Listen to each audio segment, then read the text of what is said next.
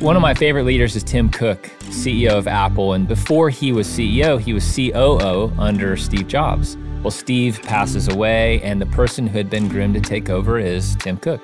So at the launch of the Apple Watch, which was the first new product in a new category since Steve had passed. So this is a huge deal. Yeah. When asked, is this the moment for you, the moment of your career at Apple? Tim says, well, it's a moment for Apple. I don't really think about myself that much. Welcome to One Next Step, the most practical business podcast in the world. You're now one simple tip, practical tool, and small step away from growing your business. One Next Step is brought to you by Belay, the incredible 100% remote organization revolutionizing productivity with virtual assistants, bookkeepers, and social media managers. Accomplish more, juggle less. Modern staffing from Belay. And now to your hosts. Welcome to One Next Step, the practical business podcast that helps you run your business so it stops running you. I'm LZ, and with me as always is my amazing co-host, Ryan. Hey, LZ. We've got a great episode for our listeners today. Today, Trisha, our CEO here at Belay, is interviewing Tim Scherer, who served as the VP of Talent Management and Culture at StoryBrand and was also Donald Miller's right-hand man. Tim has a fantastic book that just came out May 17th called The Secret Society of Success. It's all about how to stop chasing the spotlight and learn to enjoy work and life again. Tim really wants you to redefine the way you see success and make an impact that goes far beyond you. Speaking of making an impact, LZ, let's talk about Belay. As a business owner, you eventually realize you can't do everything yourself, but hiring is complicated. And what if you only need part-time help? Your job is to be the visionary, but instead you spend countless hours on tasks that could be done easily and arguably better by someone else. That's where Belay can help with modern subscription staffing, offering virtual assistants, bookkeepers, website specialists, and social media managers for growing organizations. Accomplish more, juggle less. Modern staffing from Belay. All right, I'm so excited to hear Trisha talk with Tim, so let's jump right in. Tim, hi. It's so good to talk to you today. I'm so excited to be here. This is going to be so fun. I know. You're so fun. I can't wait to talk really about your new book, which is, I have it on my desk. I was kind of bragging and showing it off earlier. I'm super proud of you. Before we get started talking about all things Secret Society, I would love it if you wouldn't mind sharing maybe a really fun or fond memory you have from working with the Donald Miller crew. Like, do you have just like the craziest, best memory that you have in your pocket to share? Oh man, there's so many. And here's one of my favorites actually. So Don released several books, as a lot of people know and are familiar with. So one of his books called Scary Close released, I think it was 2015. And so about 10 days after the book comes out is when you find out if you make one of the bestsellers lists, right? And so it was a really fun moment because we're in the office. Don gets that phone call and, you know, he finishes with the publisher, hangs up, lifts his hands in the air, and he's like, we hit number 5 on the New York Times.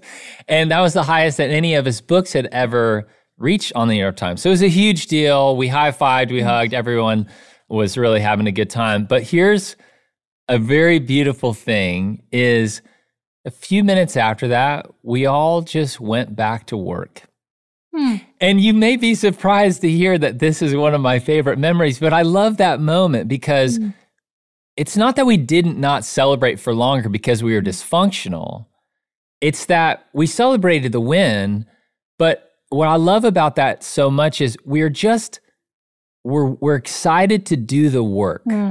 It wasn't for the accolade. It wasn't for anybody to pat us on the back. We were content doing the work. And I was going to show up that day and the next day, the exact same, whether or not it hit the list. And so one of my favorite things in working with that team for as long as I did, almost 10 years, which is wild, but it's just a group of people who fell in love doing the work. And the results followed. The company grew, revenue increased, the number of employees that we were able to hire on continued to increase in my time. while working there, but we just fell in love doing the work. So that's one of my favorite moments in stories. Yeah, I love that you say that. And it's also so fitting. It's such a fitting introduction into, I guess, a lot of what we're going to be talking about today, and a lot of what goes into your book about what success really does look like. And so I think it means a lot to hear you say that it wasn't for an end goal. Yeah. Right. The work that you were doing is just the progress of the work and not the end goal. So, and then it's back to work. Yeah, and that's it. That's so much. There's a book that I really love, The 4 Disciplines of Execution. They talk about the difference between lead and lag measures. Yeah. And so you can't control the result, right? But you can show up every day and do and control the things that you can to give yourself the best chance of succeeding. But for us, and the way that I really have learned to define success over the years is success is in the process, not the result. Yeah. So in the book, you talk about that. You say there's a problem with how most people pursue success. So what is that? What is that problem, and why is it an issue? Yeah. So one of my favorite stories, I'll start with this and kind of get around to that question. So a lot of people, they're familiar with the story of Apollo 11. You know, you have Neil Armstrong, Buzz Aldrin, one small step for man, one giant leap for mankind. But what a lot of people don't know, there's actually a third astronaut on that mission, and his name was Michael Collins.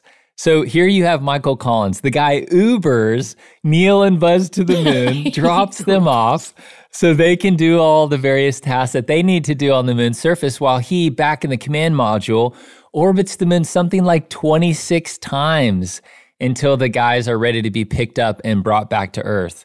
And what would make this a miserable story to me is if Michael Collins were to get back, sit down with the press and say something like, well, it sure would have been nice to actually walk on the moon, and, acted like a victim, tried to take the spotlight away from the mission as a whole. But what's beautiful, that's not at all what happened. He talked about instead how content he was to have had one of those 3 seats. And, we live in this culture, in this environment that says to be successful, we have to chase the spotlight, climb the ladder, be the boss, right? Do whatever we can to achieve the success that's been dangled in front of us. And that's a little bit different for everybody, in the various different roles that we find ourselves in. But it's interesting because these are how a lot of people define success. But the problem is we end up chasing this version. And I just don't think that definition of success is the thing that ultimately will lead us to have meaningful and impactful lives and careers. And so I've been on the chase to find out, okay, if that's not success, what is it? And I pulled together this little group of people, it's actually not so little, but called the Secret Society of Success. And some of these people in the Secret Society are names that you're familiar with, but a lot of them are people who you may not have. But the common denominator for this group of people is that they define success differently from fame, money, and power. So I share a bunch of those stories so that we can just reevaluate how it is that all of us define success, because something as simple as that definition really does impact our behaviors and how we show up every day to do our work. Fascinating. So how would the spotlight mindset affect a leader's ability to be successful or not? Yeah. So I define the spotlight mindset as this unhealthy desire for attention and recognition. And, the spotlight mindset can show up in our lives in a lot of different ways. And I'll just kind of tell you a few of the symptoms that I've seen in my life and in others that may just help people identify it. And I think this is important because I actually heard a guy named Tom House say, problem identification is half of the solution. Amen, right? Amen. Right? Like we have to know what we're up against to give ourselves the ability to move forward. So, the symptoms. So comparison. how often are we looking at other business leaders and measuring our success against how we stack up against theirs, right? Striving. So maybe you're running a business and it almost feels like no matter what level you hit, there's always another one. You know, the spotlight mindset is saying more, more, more. You can never have enough. And I think what that does for us is we're just left feeling exhausted. I know that's actually been true for me. Another is maybe surprising, but damaged relationships. And I know you know Michael Hyatt well, and a lot of people that listen to this podcast have probably heard the episodes y'all have done with him. So, you know, Michael talks about in one of his recent books a particular failure that he had in his career. And he was given the opportunity to run a division at a book publishing company. And at the time, that division was ranked 14th out of 14 in all significant metrics. Team morale, revenue, all of that. They're at the bottom. So he tells the then CEO, give me 3 years, I'm going to turn this thing around. Well, in only 18 months, his division was at the top in revenue, top in team morale. He couldn't stop winning, right? He ends up getting a bonus check that he says was larger than his annual salary. That's a pretty great Not bonus shabby, check, right? So he's so excited to get home and talk to his wife about this. She's his biggest fan. He knew she'd be thrilled. So he gets home and his wife, Gail, says, we need to talk. And with tears in her eyes, she says, your 5 daughters need you now more than ever before. And in fact, I feel like a single parent.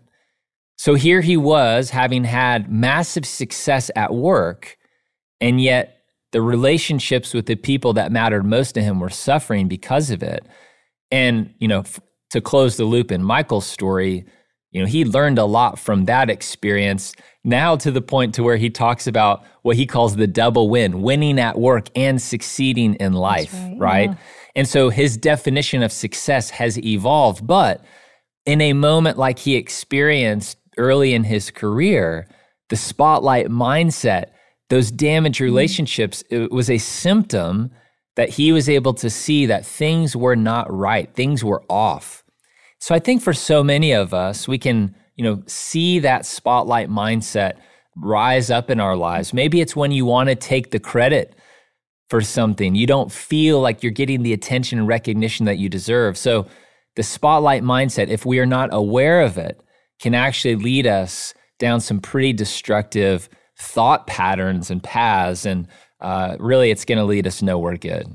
Yeah, or to your point, damage your success in parts of your life that you don't realize have adverse repercussions in.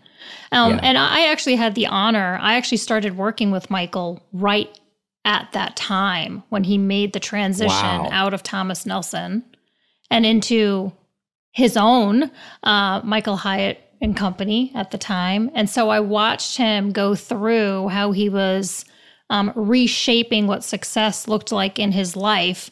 And he modeled it for me. It was great to just be kind of the fly on the wall to watch him make that transition and figure out how he was going to win in all the areas of his life and not just at work. So I absolutely subscribe to, you know, that whole double win theory and your theory around really success has everything to do with more than just what you're doing at work or the paycheck that you get at the end of the day. Yeah. So you mentioned in your book, you talk about people who are playing by a scorecard, maybe the wrong scorecard. Did you hear my New York accent right there? Did you hear me just say wrong? It sneaks up in there every once in a while. Like when I say coffee or draw or wrong, apparently. Anyway. So you talk about the scorecard. So, you know, what is the current scorecard? What is the right scorecard? And what do you see that people are doing right and wrong here? You know, when I was starting to work on this particular chapter in the book, I wanted so badly to be able to give people a prescription to like, hey, just do this and you're never going to have to worry about all the various scoreboards that are around us and visible everywhere. I mean, you open up social media, you can see how many followers you have. And if you click on a few profiles, you're able to see if you have more or less, right? And so these different hierarchies are created and established. And, what I wanted to say in this chapter is, guys, just ignore them. They don't matter. Just forget about it. But it's just not that easy to have given that advice. It'd be one of those kinds of things somebody would read and be like, awesome, man, you're not in tune with reality at all, right? It's just not the reality in how we live. And in fact, there is hierarchy wired deep inside of us. And, one of my favorite studies that I came across was at Harvard. And they had a group of Harvard students a part of this study and started tracking them throughout their lives. And then not only did they get these Harvard students involved in the study, they also had some people from some of Boston's poorest neighborhoods. And they started to measure all sorts of data points as these people transitioned into careers, some of them starting families, as they got promotions and raises and their financial statuses changed over time. And so they have now one of the longest studies into what is it that makes people happy. And so it's now, some of these people are in their 80s and 90s, which is remarkable to have that much information. And here's the punchline. Here is kind of what they've discovered. Relationships are what keep people happier and healthier throughout their lives. And so for so many of us, we talked a little bit about comparison earlier and, how we rank according to, these scoreboards that we find ourselves on. And, the reality is we are on some scoreboards. It's like there are companies that have more revenue than you. I mean, it's numbers in fact, but we have the choice to pay a lot of attention to these things and measure our success against those, or we can almost create our own scoreboards, our own emphasis, which, based on this study, the thing that's going to keep us happier and healthier is not how much money we have. It's not the house that we live in, the car that we drive, the schools that our kids are able to go to. But I actually feel like it's relationships. That's what this study is showing, that really keeps us happier in our lives. And so what that has me thinking about a lot is, okay, if that is what makes people happy, how do we infuse more of that thinking into our work day to day? Yes. And I heard Andy Stanley speak at this event in Atlanta, and the event was around, finding your purpose. And he talks about how, there's questions that a lot of us are up against regularly, kind of thinking through these kind of what's in it for me? Why am I here? These are questions that a lot of people are asking. And, it's like a survival mechanism to ask questions like that. So it's hard to say that those are wrong. But Andy said, these are not the questions to ask if you want to find purpose and meaning in your life. He said, the question we need to ask is this: who am I here for? And what I love about that question is it requires us to show up and bring our best. We have to bring our skills and our abilities, our experiences. We have to bring that to the table, but it puts us into this headspace where we're bringing all of that to the table in service of somebody else. And I love that so much that I got back to my office and created an 8.5 by 11 sheet of paper. And at the top, I wrote really big, who am I here for? And below it, I put the pictures of every single person on my team and their families. Because on the days like you, I'm sure, have a never-ending task list, a calendar that is just completely full, I have so much I need to get done. I am beelining it to my desk to just get cranking. It's on those days that I need a reminder, a cue to actually have me just pause and say, who are you showing up for today? Because that gives me just that little bit that I need to keep my antenna up. Think about how it is that I'm helping the people around me and how I'm kind of showing up and investing in those relationships, because nothing good ever happens solo. We're at our best when we're doing things as a team. And a simple reminder like that is really the thing that I think is going to keep us happier in our careers, to be thinking, who am I here for? To be focused and committed to invest in relationships. Yeah, and imagine being the person on the other side of that, right? To know that your leader or your peer or your coworker is actually thinking those things and has you in mind when they're making decisions and going throughout your day. I mean, those are the things that create great cultures. Those are the things that create organizations that people want to work for. And I think now more than ever, where the world is today, people finding or seeking great work and great places to work is so prevalent that if everybody could walk around with that mindset, I mean, wouldn't work be such a joy? So I love that. I love that. I'm actually going to write that on a sticky note, and it's going on my my monitor. Last week, I interviewed Becca Stevens, and she's the founder of Thistle Farms, which is an incredible organization. I don't know if people are familiar with it or not, but they help women recover from trafficking, addiction, prostitution, and help them, find new paths forward and help them heal and recover. And it's amazing. So they make soaps and lotions and candles and use those products to fund and give these women jobs as they're in recovery. It's amazing. So anyways, so I'm meeting up with Becca last week and was talking to her assistant as I got there. And she was telling me how her job, her goal, her number one thing is to serve Becca in the best way that she possibly can so that Becca can be at her best, right? So what I love is, what a perfect example of who am I here for? Oh, yeah. Her assistant, Becca's assistant, is thinking, who am I here for? I am here to serve Becca in the best way that I possibly can so that she can go and do her thing. And imagine if Becca is saying the same exact thing for, her assistant, but also for the women that she's able to, serve in Thistle Farms. Becca's going to show up and bring her best for the benefit of all these other people. And I think that this can work in both directions. Yeah. But exactly like you described, imagine a culture where people are actually thinking and behaving that way. Because if there is a foundation, a common denominator for people in the secret society, it's serve others, help others win. And the culture that we live in doesn't really talk so much about that. The culture that we live in is thinking, what's in it for me? It's focusing solely on your next promotion, all the things that you've got going on, and almost omitting anything from your calendar or your priority that would not set you up to win. But that's just not what I'm seeing in the secret society. What I'm seeing is people who are willing to set somebody else up to win, regardless of what they will get in return. Yes.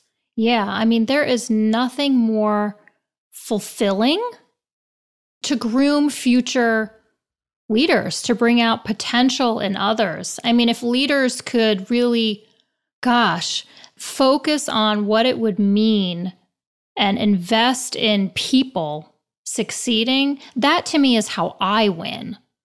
I win when everybody who's around me is doing awesome. It's getting promoted, they're fulfilled in their job, they enjoy what they do. And here's the secret part I love to add to it, is that when you create cultures like that where people care about others winning in front of yourself, what happens is you all win and the organization wins and the organization grows.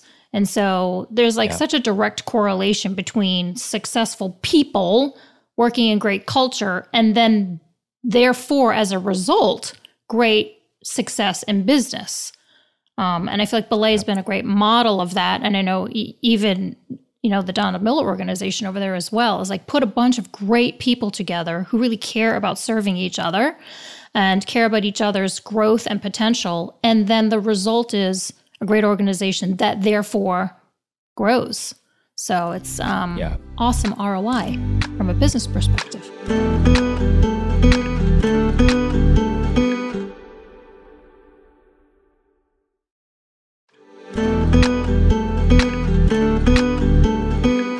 Your cover in the book the role of recognition, credit, and influence in your book. You talk about it over the course of a few different chapters. So how do you recommend to leaders overcome or at least navigates a few of these things? Yeah. So the reality is leaders cast a shadow in their organization. People become, in some way, shape, or form, what their leaders are modeling for them. Yeah. So it's important for us as leaders or people who are aspiring leaders to show up in the way that we really want to, that we believe would impact our cultures and our businesses in the healthiest possible way. So one of my favorite leaders is Tim Cook, CEO of Apple. And before he was CEO, he was COO under Steve Jobs. Well, Steve passes away, and the person who had been groomed to take over is Tim Cook. So at the launch of the Apple Watch, which was the first new product in a new category since Steve had passed. So this is a huge deal for not only Tim as a, at this point, I think he was a couple years into his tenure as CEO, but huge moment for Apple as well. So Tim's interviewed after the announcement, and David Muir on national television asked him, is this the moment for you? The moment of your career at Apple? And just think about, if you're Tim in that moment, how are you going to respond?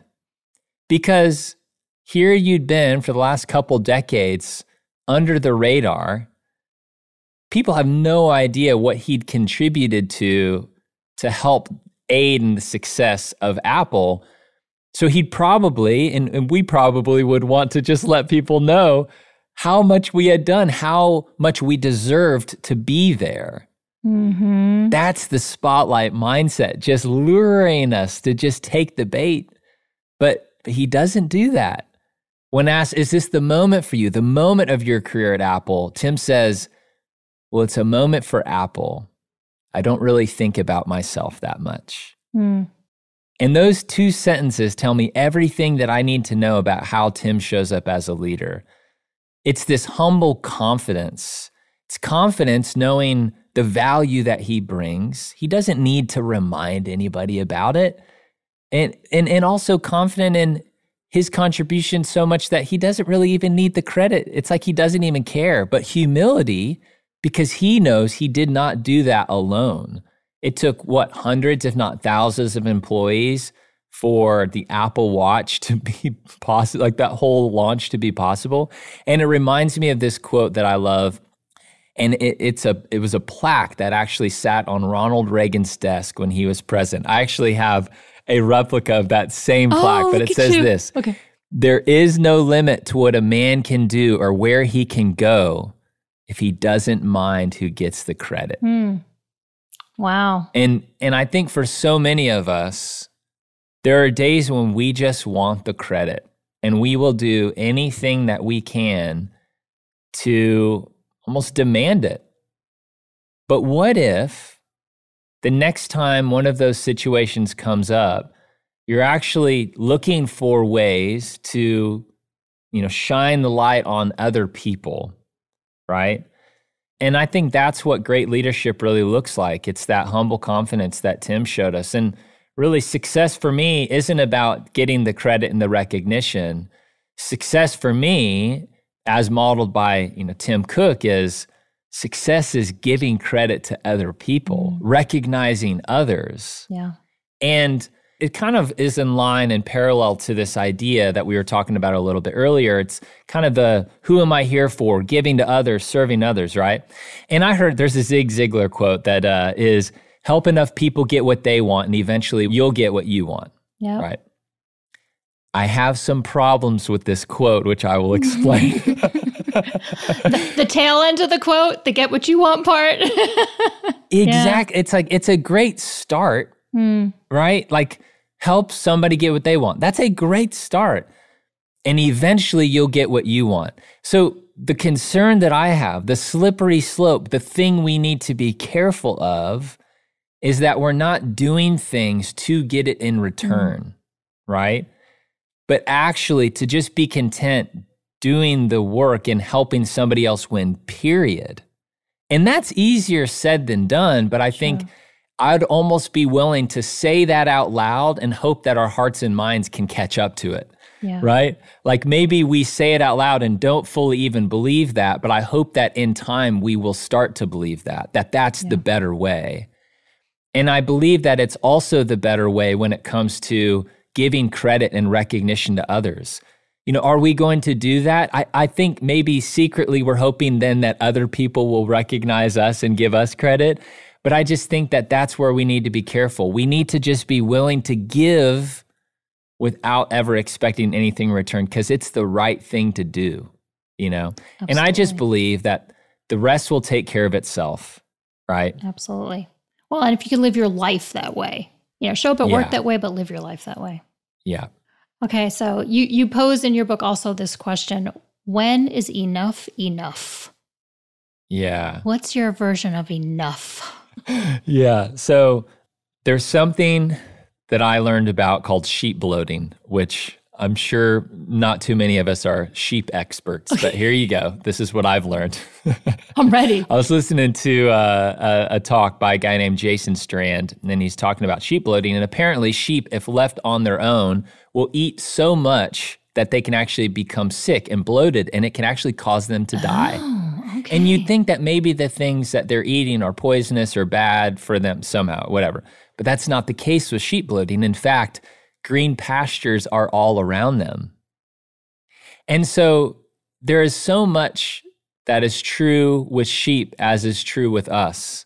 And so here these sheep are, green pastures. There is the ability to have everything around them. So the sheep, to keep them from overeating, actually will force them to lie down. Oh. And so in this talk that I heard, Jason said, so for us, we have green pastures all around us, the ability to get and achieve and, you know, more, right? But he said, will you lie down or will you be forced to lie down? Is it going to take a leadership crash? Is it going to take, I had a friend have a surgery because her body was reacting to all of the stress, and she actually had to have something removed just to alleviate the trouble that was being caused. So do we have to have a health crisis? Do we have to have a moral or relational, you know, crisis to just get us to believe that, hey, this chase, this never-ending striving for more can actually lead us into this pretty destructive path? So I think it all comes back to, what is success? What is your motivation in doing the things that you're doing? And maybe we need to find a little more contentment with what we have rather than being in this endless pursuit for the things that we don't. Yeah. And I have to be careful here, because I think a lot of people could misinterpret this as, Tim, are you saying that ambition is bad? I'm not. What I'm saying, though, is the spotlight mindset, that unhealthy desire for attention and recognition. Keyword there being unhealthy. Yeah. What is your motivation, your intention behind these things? Because I know a lot of people have been very successful and have made a lot of money and are actually doing a lot of good with that. But I feel like their ego and worth and all of that is not tied up into that. And so I just think we need to all check. We're searching for more. We're chasing after these things. So if we can just force ourselves maybe to lie down rather than being, you know, knocked down. Yes, that is great advice in a culture of burnout, for us to recognize when it's time to sit down for a second before hitting the wall. So that is great advice. Thanks, Tim. Well, this has been an awesome conversation. Can you tell us and our listeners how they can connect with you, where they can find you, and where they can find your new book? Yeah. So if people go to secretsocietyfree.com, secretsocietyfree.com, I'm actually giving the first couple of chapters away. And so the book's going to be available everywhere you buy books. I even did the audiobook and read it, which is super fun. And, you know, I know for me, this has been a North Star as I was working on this book. And it's this quote that I just really love. Albert Schweitzer said, "I don't know what your destiny will be. Some of you will perhaps occupy remarkable positions. Perhaps some of you will become famous by your pens or as artists. But I know one thing. The only ones among you who will be really happy are those who have sought and found how to serve. May we be the people who look to our teams and serve them, ask, who am I here for? And redefine success in a way that's actually meaningful and sustainable for us as we do all of our really great work. Tim, perfectly said. What a great way to summarize this conversation. It's been a pleasure. Would you mind sticking around for one more bonus question? I want to ask you about how you turn problems into solutions. Absolutely. All right, guys, you don't want to miss it. To hear that clip, subscribe to our email list and we'll send you a link to our bonus content, or you can visit onenextsteppodcast.com where you will find the link in our show notes. What a fantastic conversation between Tricia and Tim Schurrer. Tim is an incredible person, and I particularly loved his definition of success. That success is giving credit to other people and finding ways to recognize others first. Yeah, Tim's insights have the potential to feel pretty radical in the business sector. But imagine if we helped others win in business more than we helped ourselves. That's something to really sit with. Now, as always, LZ, we have one next step for our listeners to take. Today, Tim is generously giving away the first few chapters of his new book, The Secret Society of Success, for free. Go ahead to the show notes to access this incredible resource. And with that, thank you so much for tuning in for this week's One Next Step. To make sure you never miss an episode, subscribe on Apple Podcasts or follow us on Spotify. And if you're ready to start accomplishing more and juggling less, go to belaysolutions.com. Join us next time for more practical business tips and tools to help you advance your business one step at a time. For more episodes, show notes, and helpful resources, visit onenextsteppodcast.com. Next week, I host a special masterclass about why it's so important for leaders to take time off. Too many of us go so hard that we don't take time for ourselves. We want to help leaders understand why vacation time is so important, both mentally and physically. And we'll explain some strategies and techniques leaders can use to help them implement healthy processes that allow them to take time off. Here's a quick preview. And so I've heard and seen that a lot even within my friends who are business owners. They just get wrapped around the axle and it's all about them. Yeah, I've definitely seen where somebody feels like the business will fall apart if I step out. Yeah. And that to me says a lot about somebody's leadership. Totally, yeah. What kind of company are you running that's going to fall apart when you're not there? Who are the people that are surrounding you that the company's going to fall apart if you're not there? Right. And we're all just not that important. Yeah. I mean, we're really just not that important.